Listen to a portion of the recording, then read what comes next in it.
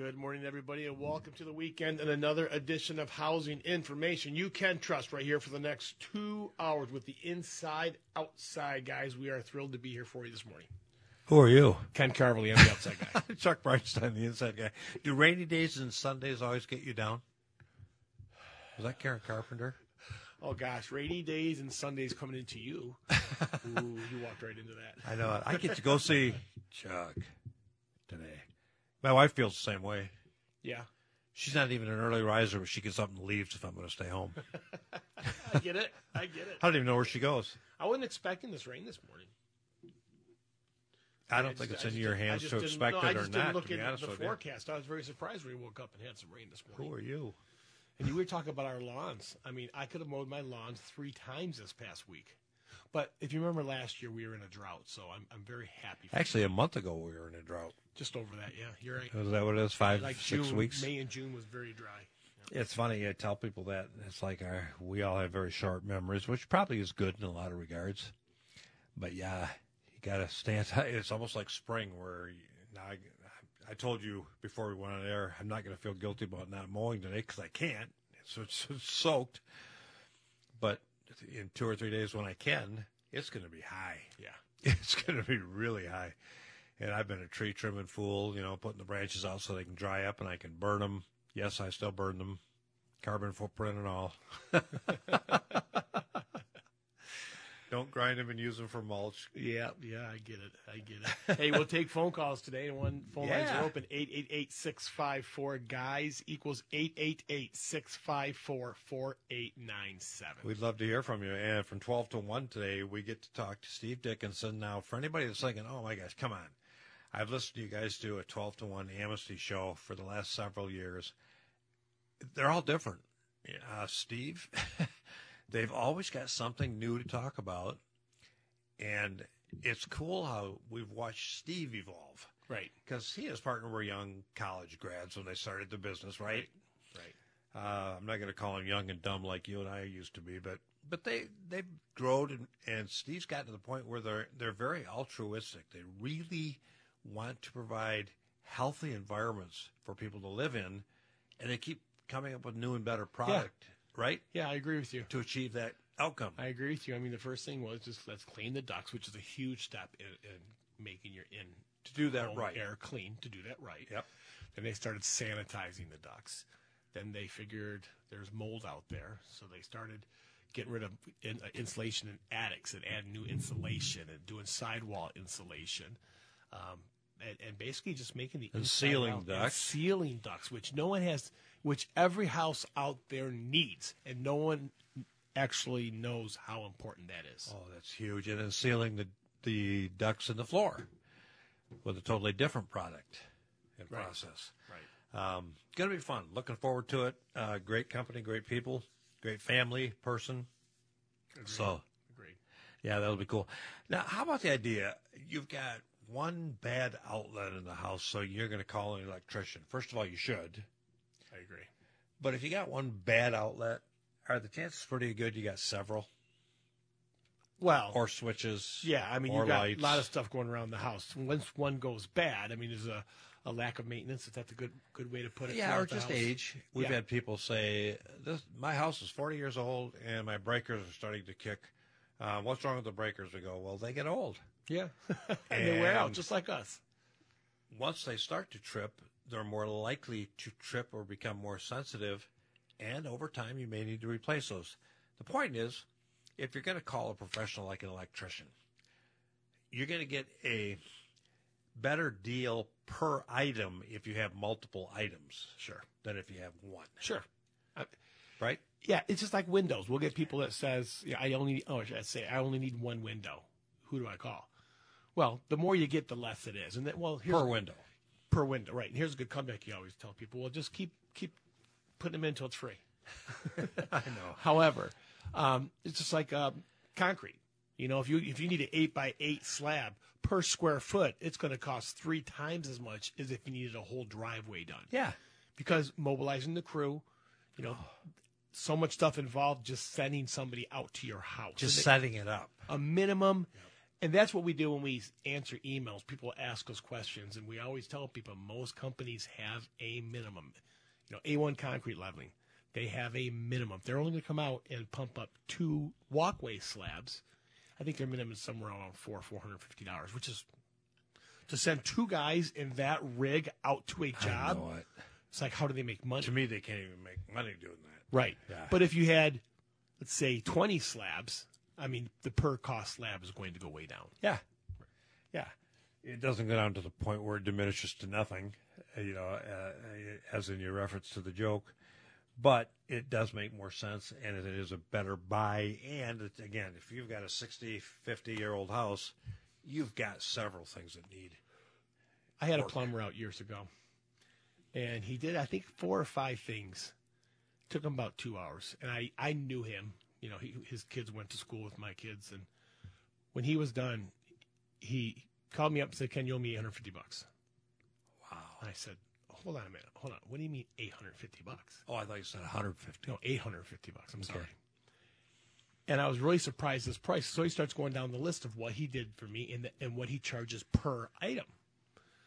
I go, so what's your volume discount there? And he's like, what do you mean?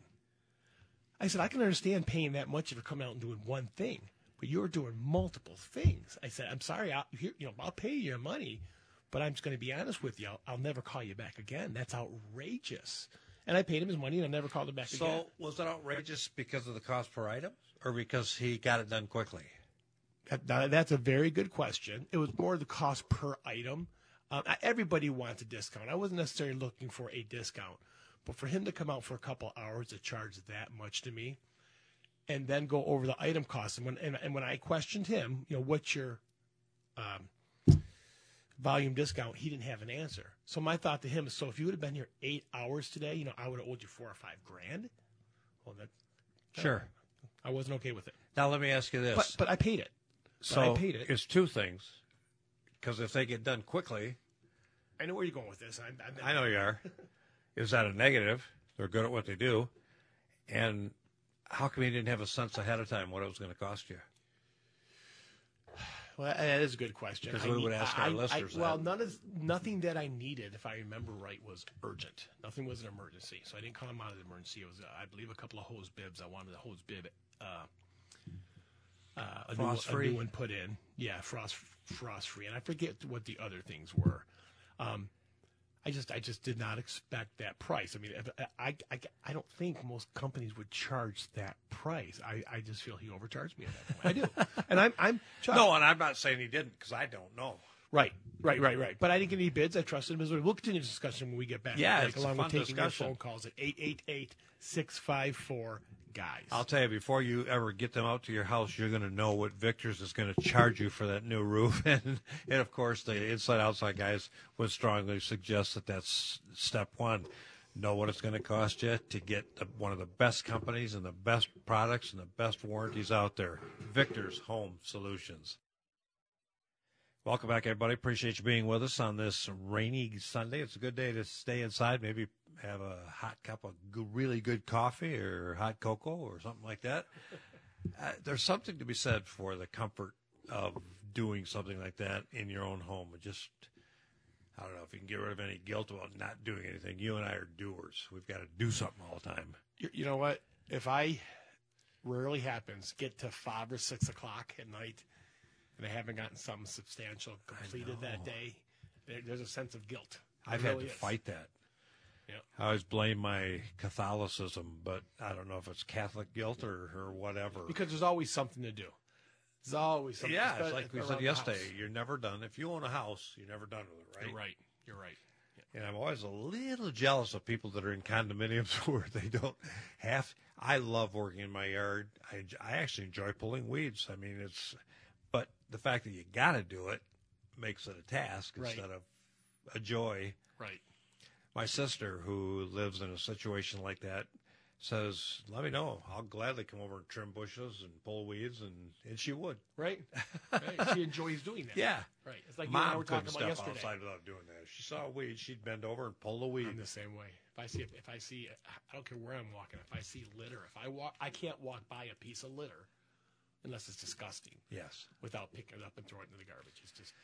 if I do, that old thing about leaving spaces better than you found them. It's funny because if I do this, there's a thing in the back of my head going, "You better get back there." That's why I hate litter bugs.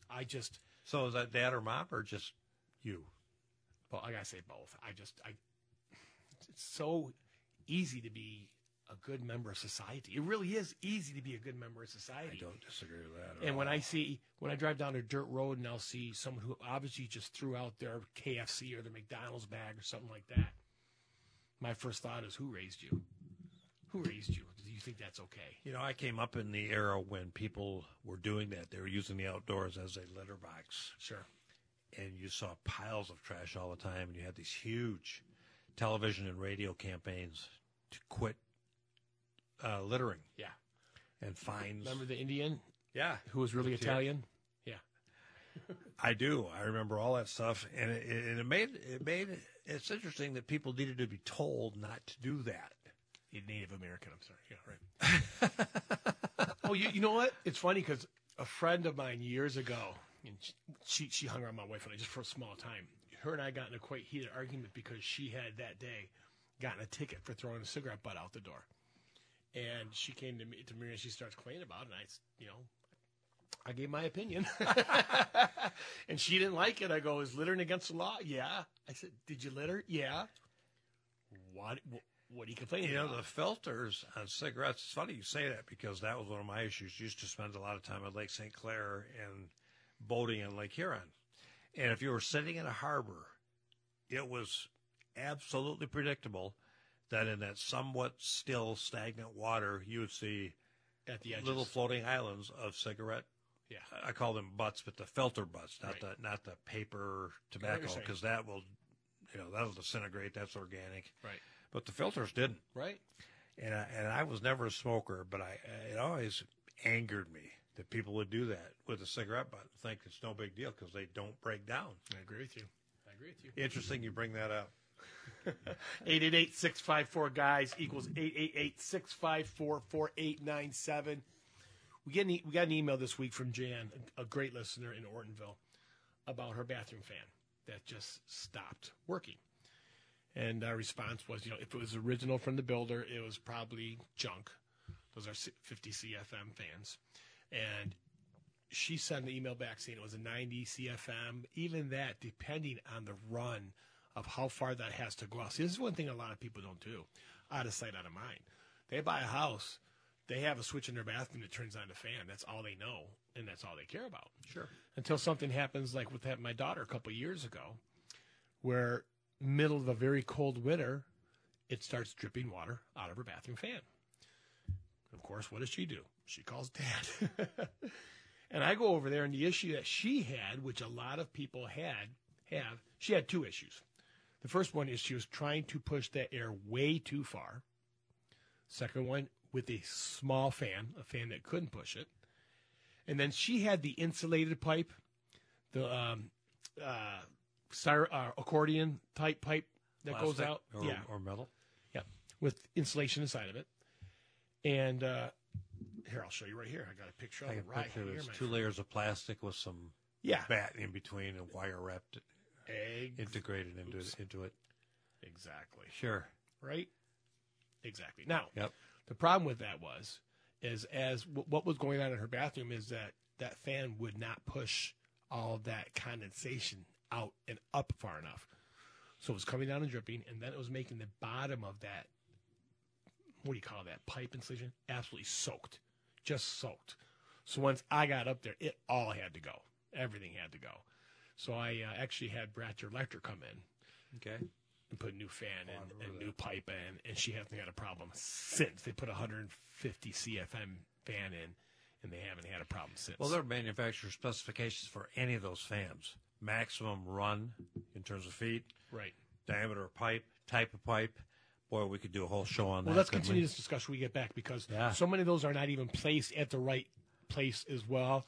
They're vented right into the attic, or they're vented out the wrong way. They're vented too long. This is very important stuff, people, because if it's happened to you, it could make your home less healthy. Absolutely. We'll talk about this when we get back from break. I mean, another company that can help you with something like that is one we trust for replacing those tired old switches that are arcing every time you turn them on, or the receptacles where a plug won't stay in them, and you're risking a fire. Of course, I'm talking about Lake Point Electric. Welcome back, everybody. Appreciate you being with us. I want to remind you the phone lines are open for you at 888-654-GUYS or 800-859-0957. 0957 888-654-GUYS. I like it. Yep. Hey, before we went to break, we're talking about venting, and we're specifically talking about bathroom fans right now. But, people could. One of the famous lack of vents are stoves. Stoves don't vent properly. But one of the reasons that's so important that your bathroom fan, we'd rather you not have a fan than have a bathroom fan venting improperly. Is that fair to say? For me, it is. I don't want the moist air going up into the attic. That's what scares me. Yeah, that's always a negative issue. And improper installations where, like in your daughter's case, that exhaust wasn't pushed out before it lost its heat, so the moisture in the air condensed. Right. What was being sucked through the fan was humid air. There wasn't rain in it or snow. It was humid air. If that air gets pushed through a duct and loses its heat before it's kicked out of the house, then you're going to get condensation. Right. And the water is what was dripping back down. Luckily it was, because the Absolutely. pools in the attic, that's even a worse issue. And that's why you and I have very specific criteria for installing those in rigid metal pipe that slopes down from the point of entry into the attic to the point of exhaust, which might be an overhang or an exterior sidewall or something. So if water condenses, it'll run downhill and leave the house. Yeah, and when my daughters, there's a mistake from the go, because number one, here's it is, it's a condominium complex, so they were all done the same way, and they had all the same size fans and the same material to run it out. And that so plastic, probably everybody junk. Right. Probably everybody had a problem. And when you say rigid, you mean a solid wall pipe. Yeah, It doesn't have to be thick. It doesn't have to be thick. It's pretty thin pipe, actually. Sure. But the idea is moisture in it will run continually down a slope if you create a slope. It doesn't take much of a slope. Plus, if you do it right, you can bury that in the insulation attic so it's less likely to lose its heat and have the moisture condense in it in the first place. Absolutely. So there's a combination of things that should be done there to do that properly, and it's just not. That kind of pipe that you showed me, that's actually better than a lot of people use. Yeah, but the funny thing is I got that from a very popular handyman magazine showing that. I believe it. Yeah, I know. And the thing I like about it is it's not, you mentioned that you come out the fan, and as quick as it can go downhill. Immediately turn down. This is trying to push it all the way out right to the fan. To the fan. No, I would rather see it go about a foot. To the roof? You said to the fan. To the outside vent. It's trying to push it all the way to the outside vent. I'd rather go just a bit before the vent and then have a little angle down instead of trying to push straight out that outside vent. I don't understand. So you keep. I almost want to get a pen and show you here, but so was it going up vertically or was it running horizontally? Oh, it was going up vertically. Okay, we don't like that. Yeah, I know. That's what I'm saying. All the way to the fan. I would rather see you keep saying to the fan. To the vent. You're right. The fan is at the point of the bathroom. The vent is actually outside. So once it hit that fan, actually, so it was going straight out. Had to push it straight out. Right. We don't like that. Right. What you're saying is, we want to see it might have to go up, but then we want it to gently go down. Got to go up out of the ceiling. Yeah. But only for a couple inches. And then turn down. Right. There was nowhere to do that at her place. It was impossible to do no at attic. her place. There's no attic, no walls. She's got a condo right next to her, like that butts up against her, so she had to stay at the same spot. So what we simply did is Bratcher came in and they put a higher, probably a 200 CFM fan in, and did the solid pipe. And at that point, no problem. Plenty of power to vent that out. Right. Yeah. Right. Huge difference. And if you're going to insulate it, it's going to function better over time because your attic should be cooler, and it certainly will be for many months of the year. Right. And you even if you use a solid wall pipe, you can simply buy some bat insulation and zip ties, and you can insulate that pipe very easily. Yeah, it's interesting. It's funny because you look at blueprints of multifamily, and I've got some friends that build multifamily, And how they're going to run their mechanicals is fundamental to the initial planning process. Because you mentioned, for instance, Bratcher came in and installed a 200 cubic foot per minute exhaust fan. Right. I'll bet there isn't a 200 cubic feet per minute makeup air supply in her condo. Oh, no, guaranteed there's not. Right. So it becomes a combination of, if that's going to work effectively, the house has to be able to replace that air that it's trying to push out. So if the fan is rated for 200 CFM, but the house can't replace 200 CFM, the fan may only push 75 CFM. Sure. It's one of those things that it really isn't overly complicated, not if you and I understand it. Right. But it is building science. It's rarely done right. Well, that's why you want, whenever those mechanicals are put in, you said it's so important. That and the dryer vents are just as important to try to get those towards the outside walls. Because in the case of a dryer vent, that's more dangerous quicker, okay? When we're talking about the vent for the bathroom, that could possibly cause mold, which would get headaches and make you unhealthy. Water dripping into the bathroom. Exactly. A dryer vent not being properly vented could catch on fire if it has too many turns in it. And we've seen this. You go into a condo complex where the bathroom is in the center of the condominium complex. So they will literally try to vent it straight up. Yeah. Straight up and out, which is a terrible design. You know what's funny? Because if you look at the old plans, the old blueprints, bathrooms were located on outside walls. Mechanical rooms were located on outside walls. Bathrooms and kitchens were stacked in two-story homes. Right. It was done the way it should be done 80 years ago, 100 years ago. We got away from that, got wonderfully lazy and fat, if you will, figuratively speaking, and started to do what you're saying. Right. Put a bathroom in the middle of a floor or a laundry room in the middle of a floor plan. That makes it that much harder to do the exhaust and makeup. And we get those emails from people. And unfortunately, there are, in those designs, they don't have any other place to go. They've got to have a long run with multiple turns in their dryer. So our advice to them is they need to get that dryer vent cleaned every year and inspected by someone like Amnesty Air Duct Cleaning. You know, we'll have to bring that up when we talk to Steve from 12 to 1, because they have crews that do nothing but dryer, vent cleaning, and replacement and rerouting. Right. Amnesty will do that for you. So when we talk to Steve, let's make sure we bring that up and share that with our listeners. 888-654-GUYS equals 888-654-4897. Our phone lines are open. Give us a call for any and all of your housing questions. Yesterday, you and I were talking about our deck inspection checklist, and we got to railings and didn't quite finish those. You're right. And then another key issue right behind railings. But I want to make it clear to people, your railings should be anchored such that if guys like Ken and I, around 200 pounds apiece, are leaning against that railing, it's not moving. No. It should not move. It should not flex. If it's flexing, then you've got a concern. There shouldn't be any play in a railing. No, so they should be anchored solidly into the frame. That should be something that you are diligent about. And then there's a whole bunch of things on the railing itself in terms of minimum height, spacing of horizontal and vertical boards, intermediate boards, if you will. But the biggest thing is that it shouldn't be something that is two decent guys. We're not huge guys, but we're, again, around 200 pounds apiece. If we lean against it, there is absolutely no concern about that deck rail collapsing. Right. Well, for so many years, Chuck, matter of fact, the one I have now, the way that it was made, and here's another issue. I'm going to guess 90% of decks are not properly inspected, if inspected at all. The new construction decks are going to get inspected, but someone putting a new deck on the back of the house, they're not going to get inspected. You just do it yourself. So my railings were something you saw years ago. I had a wood deck, and they simply notched out half of the bottom of the 2x4 and bolted it in. 2x4 or 4x4? 4x4. I'm sorry, 4x4. And it was probably really solid for the first few years. But eventually, there's no doubt that they saw years ago it's starting to move. It's going to move. And at that point, that's when you got to address it.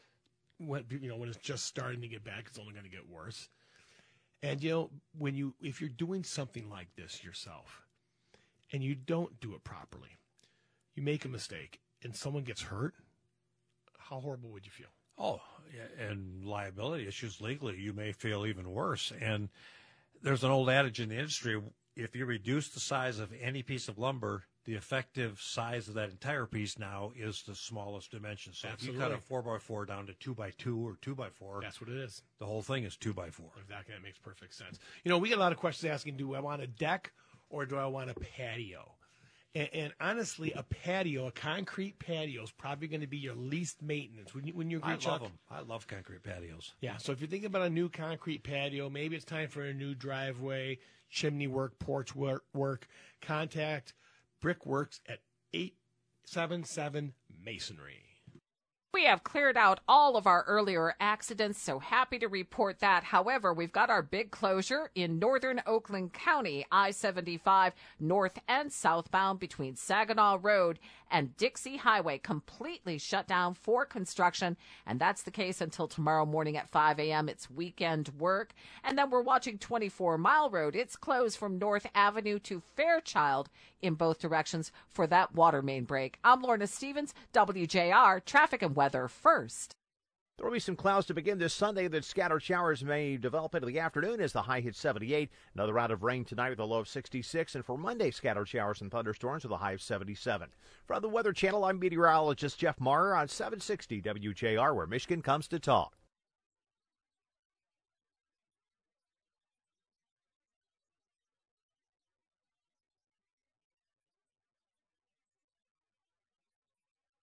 Welcome back, everybody. Appreciate you being with us. Hey, if you were listening yesterday, you heard John McFarland call, and he had a great idea, and I love that he talked to his wife. He's giving away Thanksgiving Day Lions tickets, which is really cool, especially this year, right? Right. Because you probably can't even get them. And his bride said, John, did you buy those tickets? You're going to give them away. Did you already buy them? Because you can't get them. He goes, yes, honey, I bought the tickets. We need them. When I say them, the wives, we need our wives for that kind of stuff. God bless them. That's something you and I would do.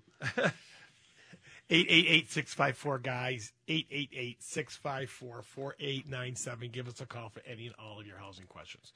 But John's doing a giveaway if you book work December, January, February, which is his slow time. He likes to keep his crews busy if he can during those periods of time. He will give you a discounted price, because it used to be in the industry that we sent people home. Oh, yeah. December, January, Unemployment February. was, and they collect that unemployment. Exactly. And if a company can keep their crews working, the crews would rather work, and the company would rather keep them working rather than risk losing them or, anything like that.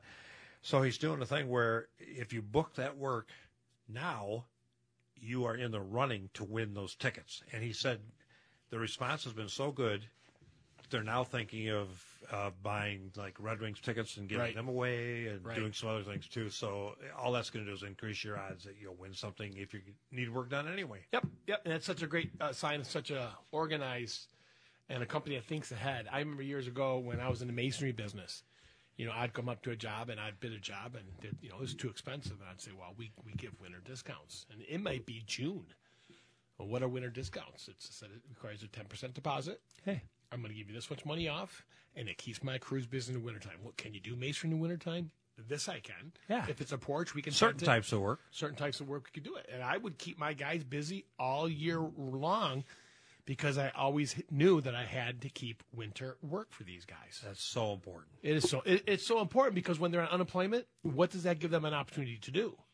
Look for new work. As a matter of fact, that's a requirement when you're on unemployment, that you have to go look for new work, which John doesn't want that to happen. He's got great employees. He wants to make sure they stick around. Let's keep them. Absolutely. So we've got an email this week, Chuck. Do you know how many of your own houses that you intended to live in, besides the one you have now, have you built? 3. Do you remember years ago when I don't know if you ever tried to do this, but I did, called up and said, I want to build a house, but I want to put a pole barn on it first. Sorry, I can't do that. Oh, yeah. You got to have the house up first. Yeah, there's a lot of jurisdictions that will do that. Well, people are kind of finding a way around that now. Really? Yes. Barn dominiums. Well, yeah, except if you're going to do that, then it's got to qualify as a house. I know. Which is a heck of a lot more money. Well, as a dwelling, right? So in other words, that's what I want to talk to. What are the qualifications? So if I build a barn and I just put a room in front of it that has plumbing, it has heat, it has a closet, it has a room. Can I stay there until I get my house done? I mean, if it meets all the requirements of a home, then arguably it could be a home. But they may even dictate where that sits on the lot, which might prohibit you from putting your house where you want. Oh, they will sit. dictate, right? Yeah, right. So that could be an issue. It's funny. The barn dominium is gained a lot of momentum, and a friend of ours in Oxford, his next house is going to be a barn dominium. And he's going to keep that house as is like that. That's right? going to be his okay. house. Okay. And really, fundamentally, it is nothing more than a post-frame building, slab on grade, instead of a crawl space or basement, that you are going to live in, which isn't that big a leap for a lot of us. We built a lot of commercial buildings that were post-frame, wood post-frame buildings. Absolutely. We did run into some opposition in some jurisdictions where they said, you can't do that. We said, well, of course you can. It's done all the time. It's just done with steel. And if we get engineering, which you're required to do for a commercial building anyway, that supports that we can do it with wood. Maybe we use 6x6 posts instead of 4x4s or whatever. But you didn't even know the word barn dominium back then, did you? No, it wasn't a word. And it's so funny to see it today because slab on grade is nothing new either. Right. I love the idea. I love the idea if you're going to stay there, but I really love the idea if you plan on building there as a temporary place to stay. That's what I would have done. If they would have told me, yeah, you can do it, but you have to have a dwelling in there. Yeah, but do you know how much more money that costs? It's like if you're going to do that, why not build a house? If you're going to spend an extra $30,000. Well, trust me, my house cost a lot. I mean, the house I built was a lot more than that. I mean, no. I mean, 30 additional to make that little portion legal.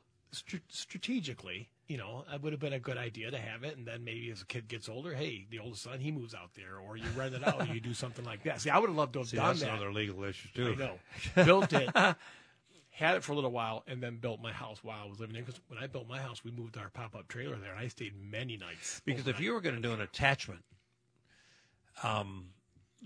what you're calling a pole barn, but you're calling it a house, a barn dominium, they're not going to let you do that big barn attachment unless it's fully insulated, like a house, wired to the standards of a house, finished. You're saying for the barn or the living quarters? The barn. If it's your house, if you're going to call it your house, now you could have a garage or something, but they're going to make you build it to the standard. And that's what I'm asking you. So you're saying anyone that does a barn dominium right now, the entire thing has to be built to that standard? I would assume yes. If you're going to call it habitable. Interesting, because I would think you'd be able to put a firewall somewhere down the back of it and just do the living quarters in that way. Well, you can still do the attached garage, the proverbial attached garage, if you will. So this attached storage building, right? Right. And X square feet. But let's say here, let me use this as an example. In most cases, you've got a minimum square foot requirement on the main floor for the house. So you want to do this barn dominium to circumvent this requirement. But your minimum requirement for that habitable space is, I don't know, let's make up a number, 1,200 square feet. Well, then that definitely wouldn't be worth it. Well, yeah, that's what you start getting into, all that stuff. And if it's going to be habitable space, when you look at the upcharge on building that, it's like you might better off just wait and put it all into your house. And that's why I'm wondering, because I do know someone who did the barn dominium with the thought of eventually building a house on. And matter of fact, they're living in the barn dominium now. Legally? Yeah. Okay. Yeah. As far as I know, I believe it's in Ortonville, so it's Olton County. So local ordinances allowed them to do it wherever they are. Absolutely. Yeah, absolutely. Yeah. And to me, that would be the only reason I would really want to do something like that. Because you were going to do the building anyway. Exactly. Yeah. Exactly. Yep. And I get it. Believe me, I'm not arguing against it. I just, it's been the old thing about when you write all this curriculum for 40 years, you end up coming up with all the stuff that would be an impediment to doing that, right? Right. It's funny. the trailer, living in a camper. That's another issue too. Boy, we didn't even finish our deck inspection here. You're right. Well, let's finish that when we get back from break, okay? But if you're building that house, you'd have to have a full heating, air conditioning, ventilation system in it. I would hope you would, but you'd need an expert to do it. You would need an expert to do it, and we have a lot of great experts at the InsideOutsideGuys.com in our HVAC section of the InsideOutsideGuys.com. You can find Sharon's Heating and Cooling, who has been a long-time team partner and made many, many, many of our listeners happy in the past. Once again, Sharon's Heating and Air Conditioning. 888-654-GUYS. We'd love to hear from you if you have any questions, comments, or concerns. You certainly demonstrated it on the email. Man, we're getting a ton of those, which is good. You're right. Yeah. You're right. We are. We definitely are. Hey, before we went to break, we were talking keeping you safe on your deck and things that you need to consider if you have a deck, especially if it's a deck that's high off the ground, obviously. What is it, 29 inches? What's the code for you? 30. Having to have it. Yeah, okay. Railing. For a railing that you have to have it. Yeah, if you're 30 inches off the ground or more. And 30 inches is a long way, too. 2.5 feet. Especially. Thanks for doing the math. Appreciate that, buddy. I mean, especially for a little one. Falling off that's a long way down. Let's be honest. If you and I stepped off through that, the edge of a deck, 2.5 feet, there's bones would be breaking, right? Big potential injury there. I always think of that because I try to keep my personal decks low enough that we don't need railings. Right. I'd rather not look through a railing or have to. Sure. But it is one of those things like when happy birthday, Mom, by the way, would have been Mom's 99th birthday today. I think of her, when she was out there, and she was always one of these, I swear to God, I had to get right at the edge to catch the sun. Her whole thing was right to, you know her. Yeah. You knew her. Yep. Had to be in the sun. And you're watching her, and she's like within a foot of the edge. It's only a 2-foot drop. How many kids did Mom have? 6. Well, she lived her life on the edge. All those kids. Boy, good. That's good. You're right. So anyway, yeah. And we should continue that. But, we just found out that a buddy of ours, Dave from Waterwork Plumbing, has a home drain clean special. Now, a lot of people don't realize that you own the pipe that runs from your house to the sewer underneath the street. That's yours. Can I sell it? I don't want to own it. I wonder if I would buy those. And then surcharge your usage on top of what the city's charging you to use it.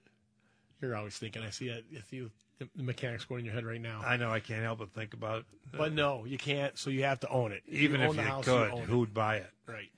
But here's the thing. Yeah, if that pipe goes to heck in a handbasket, it's a very expensive fix.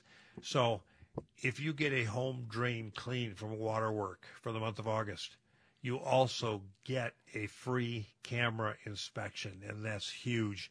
We always tell listeners that email us, yeah, they unclogged my pipe, and they did this and did that, but we're still having issues. We go, well, did you get it cameraed? Did you see it? Right. You should always, even if it costs you extra, get it cameraed. So many things can be cameraed now. Today. Yes. Yeah. Chimneys, crawl spaces, the pipes, you name it. Yeah. So Waterwork is doing a free camera inspection if you get that drain clean, and it's not a bad thing to do, especially if you've never had it done. Get it done. Oh, that's a good point. Yeah, that's a very good point. Get it done. Yep. So going back to the deck issue. Yes, Let's sir. go back to that because we talked a lot about railings. You used the L word yesterday. The L word, the ledger word, where most decks fail. Now, most injuries, I believe, happen by the railings, but most decks fail at the ledger. And then we had a gentleman call us, talk about a floating deck. We should talk about the difference between that. But this decks, the ledgers are literally attached to the house. Where the deck is attached. Where the deck is attached to the house. And if it's not properly attached, I told you I'm in the middle of doing my deck right now. And just for everyone to know, they've been hearing this for last month. I'm taking my time. I'm in no hurry. Yeah, which is a great way to do it. But I have a little cantilever that comes on my house where my sliding door is. Comes out maybe 18 inches.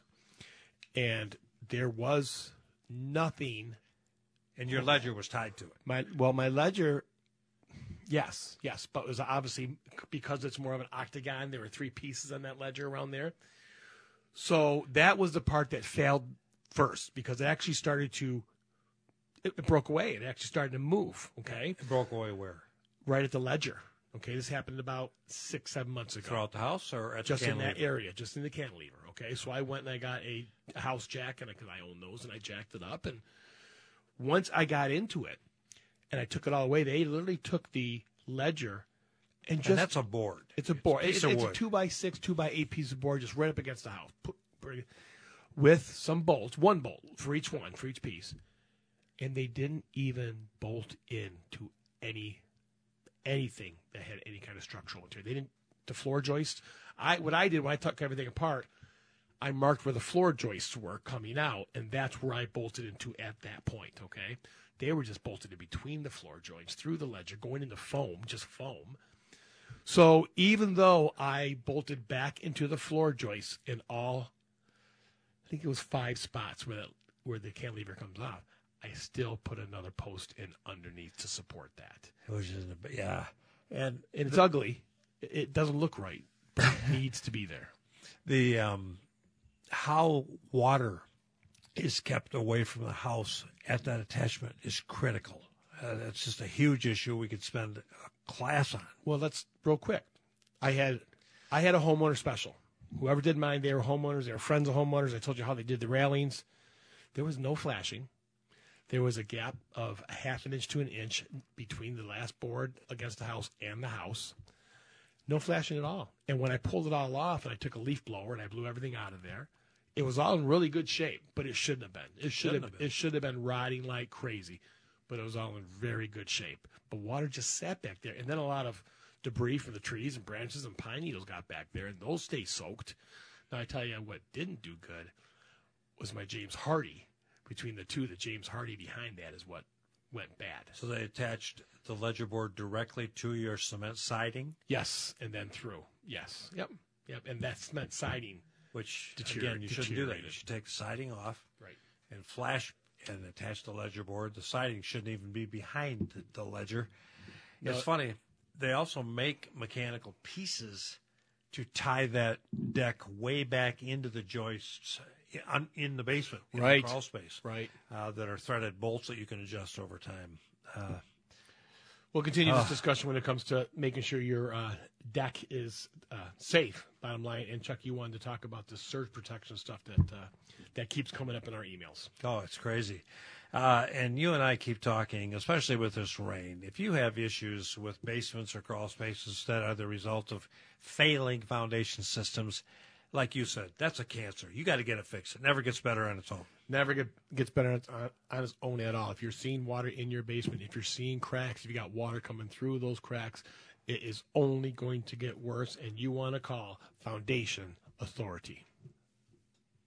Okay, buddy, we do appreciate you being with us. I want to remind you we're going to be here from 12 to 1 with Steve Dickinson from Amnesty. And one of the things we're going to bring up to Steve, besides whatever new product or new thing they're into now in keeping your house healthy and safe, is dryer, vent, cleaning, and replacement, relocation if necessary. Yeah, one thing we love about Amnesty is their training facility they have in the back of the back of their office there. It's absolutely gorgeous. And they have what we talk about, what we've talked about, the different kinds of pipes, what they will see, what they'll need to replace, what they replace it with. They train constantly. Absolutely. Yeah, they have weekly meetings, and they train people skills as well as technical skills, which we'll talk about all that from 12 to 1. It's pretty cool. You know, you had brought up the floating deck because someone called Yeah, yesterday. You're right. Yep. And talked about a floating deck. And essentially, that's a deck that's strictly ground supported, not tied to the house. Which isn't a bad way to do it. To be honest with you, it's a great way. Yeah. And I've said for years, and actually I have 2 decks now that are not physically tied to my house. The one I did up north a few years ago, that was a floating deck. Was it? Yeah. So that wasn't tied to your house Nope, at all? Not at all. And I love that. If you don't have a ledger and you don't have a physical connection between the house and the deck, then you don't risk any of that framing or rot or water issues that you and I were just talking about. Right. Takes a little more to do it, a little more design, engineering, and thought, but there's, in most cases, no reason you can't do it. I mean, for me, it was a matter of just putting in about 5 or 6 4x4s against posts. the house, extra posts against the house. Yeah, and they weren't literally against the house. No, but they were a couple to inches the out the house, so you can't leave her to the house. Yeah. So they hits the house. Yeah.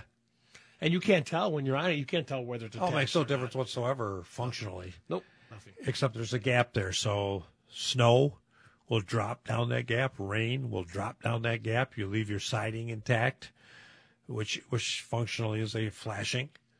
I mean, it's all good if it's done properly. So if you got the choice, great way to go. 888, I agree. 888-654 guys equals 888-654-4897. You know the recipe we always give out this time of year, Chuck, for the vegetation killer? Oh, yeah. Wiper outer. It kills everything it touches. And we get a lot of questions about it. Basically, it's salt, it's Dawn dish soap, and it's vinegar. Is that right? Do we need the Dawn dish soap and vinegar, I was thinking? It's funny because the Dawn dish soap will kill things. It'll smother things. Right. Insects, plants. So I say yes. I say no. Okay. And here's why I'm thinking it. Because I was watching history. I love, you and I both are big history fans. And when the Germans went into Russia, when they went through the fields, what did they do to the fields? They salted the fields. Yeah. They salted the fields for nothing would grow. Salt was cheap. Yeah, you're right. Salt was cheap. So I think a lot of them, those things, if you don't want to put anything together, just grab some table salt and shake it on those weeds. But that really does kill. The salt will kill anything out there, right? Yeah, once it gets taken into the soil, the idea of diluting it in a solution is that it's going to coat the weed, and it's going to get taken into the weed, because of the liquid. Right. So, and I just found that interesting. I do too. I love that kind of stuff. Yep. I'm sure those fields got to be. They didn't have Roundup something back in World War II. That's a whole different subject. Yes, Boy, we it could is. get on a subject with that. Hey, let's go to the phones. 888-654-4897. Let's talk to Scott in Cleveland. Good morning, Scott. You're on with the guys. Hi, guys. First off, I want to let you know I'm a high school teacher in the area, and I want to thank you for including the educational component that you do into the program. I've been a long-time listener here in Cleveland to your show. It's fantastic, and it's great that you guys are letting everybody know about, especially the parents, the opportunities and the pathways to success in a career in our field, because that's what I teach in this area. So thank you for that. What exactly do you teach, Scott? Are you teaching a STEM curriculum or what? Yeah, formerly known as industrial arts, but now it's technology and engineering. So I teach CAD and engineering and architecture and design. So cool. All those classes where the kids design and build things. And we have Know Your Home class where the kids go into the workshop and design and build things. And we have kids enter competitions for architecture and all kind of design things. So we want our kids to be able to use their creativity, teach them some basic skills. We're not a career tech, so we're one of the comprehensive schools that we teach the kids. Our whole idea is to be able to tell the kids, hey, if you design and make something, there's all kind of pathways that it will lead you to, and it doesn't necessarily include college. No, you're right. So we love it. Thank you for bringing that up. Well, since you called us, we're going to give you an impromptu interview here. What are you seeing with your colleagues and the school? Are you seeing that they're getting the message? Are the counselors, the teachers, are they getting the message that we need to get back to teaching these kids this? You just stepped on the bee's nest. That's one of my issues is our counselors are so overwhelmed with the mental health crisis and testing, and I mean it's almost that they've gotten away from the curriculum part of things. They kind of forget that we exist.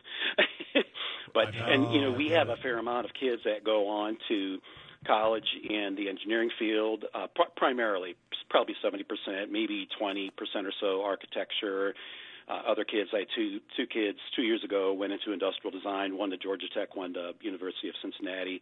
Cool. But I also tell kids, around the Cleveland area, there's apprenticeships that are open. You don't have to have a college degree. You can go right into it after high school. And, I mean, there's just so many opportunities out there. Everywhere you go, you see the hiring signs. So you're right. I tell kids there's a lot of opportunities out there. And opportunity, part of it, of course, is making a living, a real living, not just making a wage.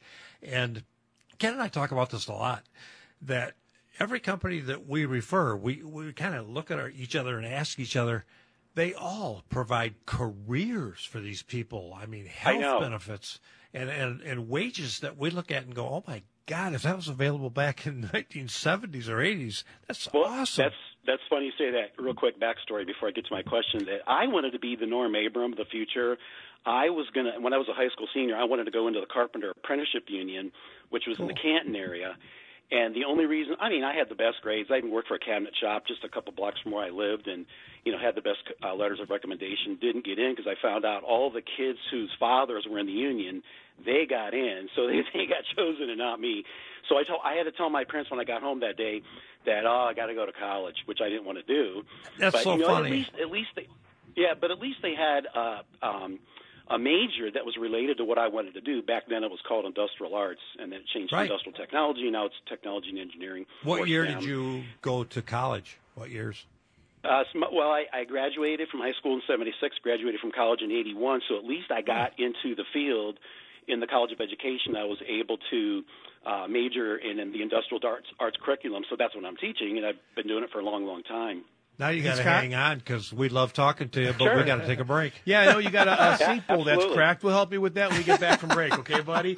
In the meantime, it's raining outside. Have you walked outside and taken a look at your gutters? Have you taken a look at your downspout? Have you taken a look at whether those trees are dropping all sorts of leaves inside those gutters? If you have, go to the Inside Outside guys, click on gutters, and call Christian's Gutters today. Back, everybody. Appreciate you being with us. Want to remind you to stick around for the 12 to 1 hour with Steve Dickinson from Amnesty Air Duct Cleaning and Insulation. And we're kind of holding Scott hostage, who's a high school teacher in Cleveland, because we love talking about the trades and the opportunities for young people. And Scott does too. Is that fair, Scott? Yeah, absolutely. So you were in college just after I was. I got a secondary degree as well, and vocational education was my major, and industrial arts as well. And then I saw it all go to heck in a handbasket for several years before it started to come back. So certainly that's near and dear to me, and it is to Ken as well. Big issue. Yeah, absolutely. And we can have my first impression when I got into teaching was, man, why isn't every kid taking this subject? And, it's funny, we're still an elective, even though the kids, before they graduate from our high school, they have to have at least one class from our curriculum before they graduate. But, I mean, there's still a lot of kids that are missing. And that's the other thing, too, is I've seen kids that come into my class where for the first time they've done, working on a lathe or building something, and I'll say to a kid after they've done a great job, man, have you done this before? That was really good. And they say no, and it's like, wow, here, some undiscovered kid that it's like, wow, did you know you even had that talent? And there's a lot of kids that are like that are going through the cracks. They don't know. That we're missing out on. And another misconception, I was speaking to a young man who was a very quality young man at an open house maybe a month ago, and he just graduated from Albion. And I don't know if it was a marketing or business degree, but he's having a hard time getting a job, which is interesting because they're so hard to get good people. But I said, have you considered construction management? He goes, I don't want to work that hard. And I was shocked because he's a good kid. And you kept your mouth shut? Oh, I know. I wouldn't have when I was younger, but I did. So you don't want to make a lot of money, eh? It's like, how do you even respond to that? No, you did the right thing. You did the right thing. I mean, you and I worked hard and stupid because we didn't know any better. I'm proud of every minute I worked. Oh, I am too. I know you are. There's nothing. I mean, I'm proud of how hard I worked. Yeah. Got me everything I have today. But, gosh, I just, the opportunity that's out there, the counselors, Scott, my wife's a high school counselor, so she's dealing with the issues that you verbalized earlier. It is brutal. It's like the cat with a laser, where there's so many sidebar issues that you have to deal with these kids that you can't focus on. Squirrel. Yeah, on career path training. What a concept. That young. I mean, it's amazing because none of them think about it, but that's the time you should think about it. Yeah. So scary stuff. We really appreciate your call. The other thing that Go ahead. if I can add just one thing, the one thing that I see is, and I've said this for years, is that if I get one of my principals, assistant principal, high school principal, counselor, or even on the district administrative team, and they've never taken one of these classes, yet they're making decisions about our future, first as us as teachers, and second, the kids and the opportunities they would have to take the class, that might open their eyes to, either an undiscovered talent. By the way, I've taken kids who they're not really good at anything, but they really like it. And those kids turn into kids that have come back to me and said, hey, I became an engineer, or like you said, a project manager working for a big construction company. So it works in all different ways, but that's the problem is if you have an administrator or a counselor that's never taken our class through high school, certainly through college, how are they, best to offer a suggestion or to counsel a kid about, what classes they take, especially going back to the counselor thing. And that's what we fight all the time. So we try to educate the counselors. In fact, we're going to get a new counselor this year, so we're going to be back in her office the first couple of days and introduce her. We're going to bring a little goodie pack to her and introduce her to, what we do, bring her down to our facilities and show her what we're all about and how we fit into the big educational picture. You should talk to a good friend of Ken's and mine, Dawn Crandall, who is one of the chief lobbyists for the Michigan Association of Home Builders, because Dawn has really focused on this and helped develop curriculum segments for secondary ed teachers and primary ed teachers.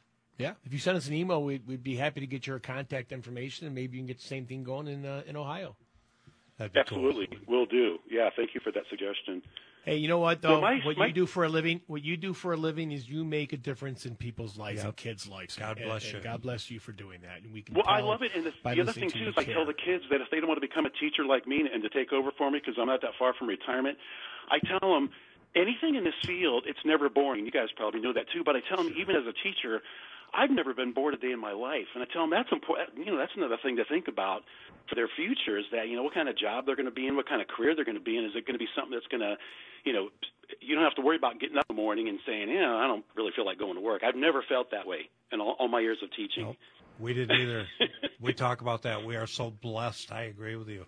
And the thing about our careers is if you're not a people person, there's still a place for you. Yeah. If you don't have good communication skill, there's still a place for you. You go out and be that Norm Abrams on the job site and people leave you alone while you're building that custom built-in shelf or something. Right. So, Scott, tell us about your sink, buddy. What's going on there? Yeah, I have a question. In my bathroom upstairs, there's a roughly 2-inch diameter metal ring at the bottom of the bowl in the sink. It's what the stopper would be seated on. And all of a sudden, it cracked, it split. Now, I have no idea what to do or how to take care of it. I don't have to replace the whole sink, but I'm wondering I don't know if that's attached to something else. I've never seen it before. Well, you may know that is a piece that is threaded from the bottom, and the tail piece is normally a part of that.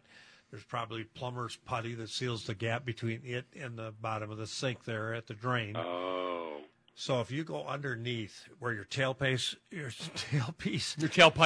vertically drops into the trap, if you unscrew the tailpiece from the trap and then unscrew that tailpiece from the bottom of the sink, you can kind of tap it up and remove that piece you're talking about, and it's a standard piece replacement 99.9% of the time. Take it with you to your local big box store and you can find it. Okay. Exactly. Okay. If you carried the old piece in with you to a Home Depot or an Ace Hardware or whatever, they would have the exact same piece, brand new in a bag. Make sure, again, you get some plumber's putty. But it's a pretty simple replacement for a guy like you, I'm sure. Okay. Thank you so much. Well, listen, guys, thanks for the conversation, and keep up the great work. Love the show. Thanks for what Thank you do. so Stay much. in touch with us. I will do. We Bye-bye. appreciate your call, sir. Bye-bye. God bless him and what he does, huh? Yes, sir. Gives you chills. I mean, you want to keep him on the line and just keep talking about that issue. You and I are so passionate about this career opportunity. And it sounds like people are starting to get, with the help with people like Mike Rowe, a big superstar out there, really pushing this subject. And like he said, for so many years. Rowe? What's that? Who's Mike From Dirty Rowe? Jobs. Anyway, for so many years, parents said, hey, you know what? These jobs aren't good enough.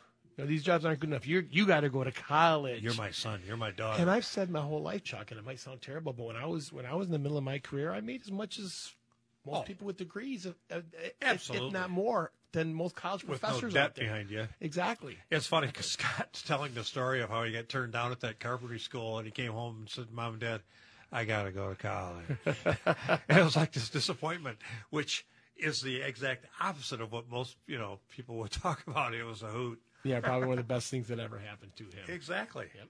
888-654-GUYS equals 888-654-4897. If you have any problems in your house, any questions you want to ask, give us a call. So, does it make sense? Yesterday, we're talking about the whole dirty electricity thing. Dirty electricity? I know. It's funny. When we were in college, we used to set up these machines where you would literally read the sine wave of alternating current and direct current.